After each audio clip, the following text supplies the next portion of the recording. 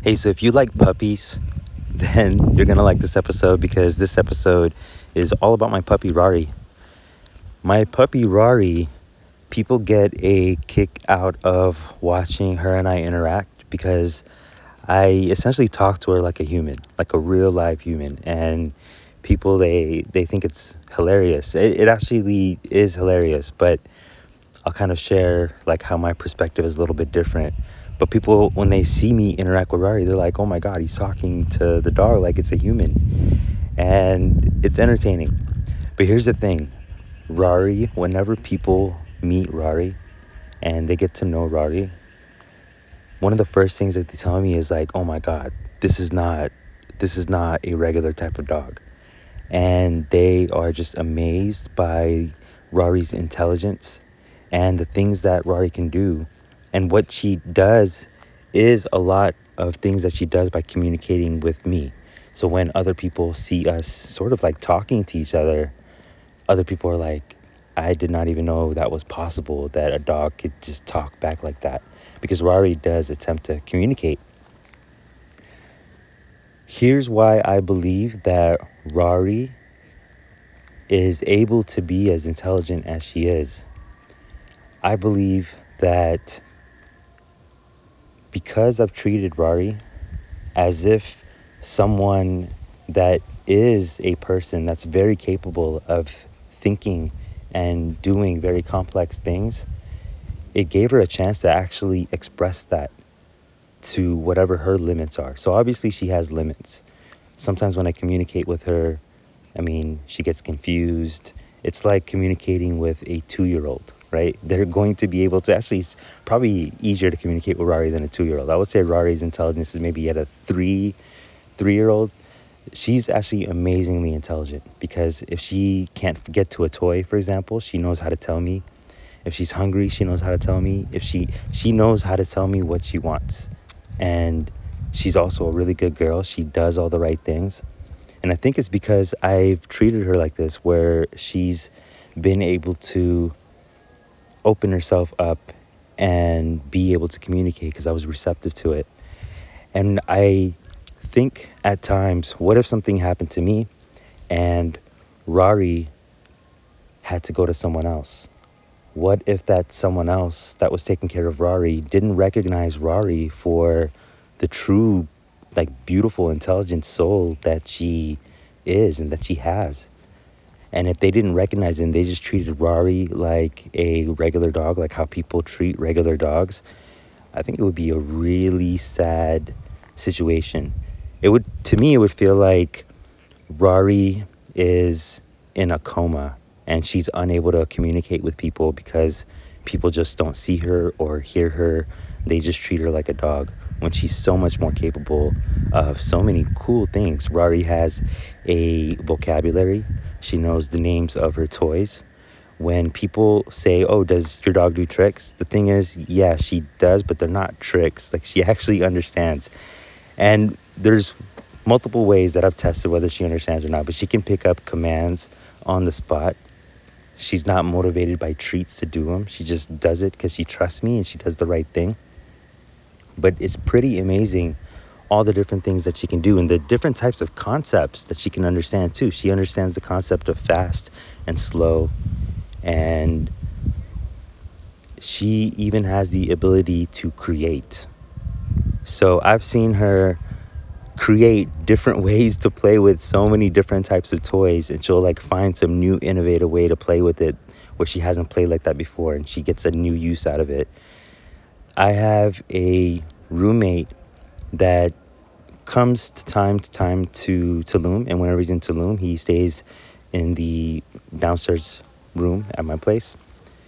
And Rari and my roommate, they actually play this game that Rari doesn't play with anyone else. So Rari, she makes up rules to different games. She actually makes up these rules and she forces other people to stick to these rules.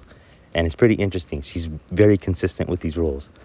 But for this game that she plays with my roommate, his name is Ingemar, and he's actually also my chef, and he cooks bomb-ass keto food. But my roommate, Rari, first of all, I think Rari has like a huge crush on Ingmar because I've never seen Rari act like this around anyone else. Rari plays this very special game that she made up with Ingmar, and she does not play this game with me. I've never seen her play this game with anyone else. And Ingmar, the thing is, when Ingmar left for a little while, he went to Peru for a couple months, and when he came back from Peru, and this is Rari's second time seeing Ingmar, they went right back to playing that same game. And the thing is, Rari initiated. And Rari remembered Ingmar and remembered that she had this special game with Ingmar. And Ingmar, he's been living with me for some time, so he recognizes Rari's intelligence and he's open to it. So it's actually really interesting to watch their dynamic because he'll talk to Rari like a human being too. So sometimes I'll be upstairs working, for example, and Ingmar might be in the kitchen and I'll hear Ingmar having a conversation with Rari like, oh, Rari, how was your day? And this is stuff I actually don't even do with Rari. I don't ask her how her day is because I guess I kind of know how her day is, or whenever I wake up Rari in the morning, I was like, hey, Rari, we're going to have an awesome day today. And she gets excited for the day. But Ingmar does recognize Rari's intelligence, and it would be so sad that if someone were to adopt Rari, like let's say something happened to me, or even if Rari was kidnapped and the new person that took Rari from me and stole Rari, if they didn't recognize Rari's intelligence, like it would be a very sad thing. And the reason that I mention all this is because it got me thinking about how important it is for us to surround ourselves with people that actually allow us to reach our full potential. I think about how Rari would have turned out if she didn't have someone like myself to enable all the magic that she has. And I think about how many people are spending their lives surrounding themselves with people that aren't enabling them to live to their fullest as well.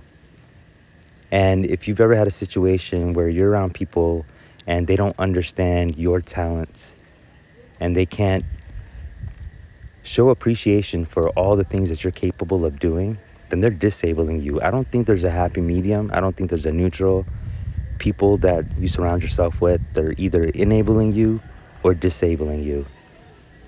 Let's think about Mark Zuckerberg for a second. Mark Zuckerberg had this idea for a social media network. The thing about social media networks, this isn't an exclusive idea. Wanting to show and tell, this is something that we've been doing for centuries, and bringing that show and tell experience to the digital world is something that was eventually going to happen. And I'm 100% positive that there were other people with this idea outside of Harvard, so not just the Winklevoss twins as well, but outside of Harvard, that had a very similar idea. Yet they might have not been able to execute their idea because they didn't have the right people around them that were able to enable them to be able to execute on this idea. So, for example, the most rudimentary form of a social media app, when I was 16 years old, and this was when the internet was kind of getting around and still growing, I built my first GeoCities site. And I actually built a social media network because here's how it worked. The first thing that I did is I built a online profile for myself. And I figured that if I'm meeting girls on AOL and I can send them my online profile, it's like a good way to start building rapport, etc. So I built this online profile. And then after I built that online profile for myself, I had other friends ask for me to build them ones as well. And I linked them all together. So I had a little section at the bottom of my GeoCities, and it's actually still on Wayback Machine. So maybe I'll share that one day. I had these little links to all my friends' profiles, and this was like your very rudimentary form of Facebook.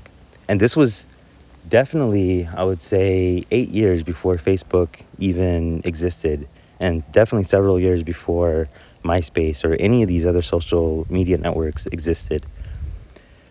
I'm not saying this to make myself seem like I'm smart.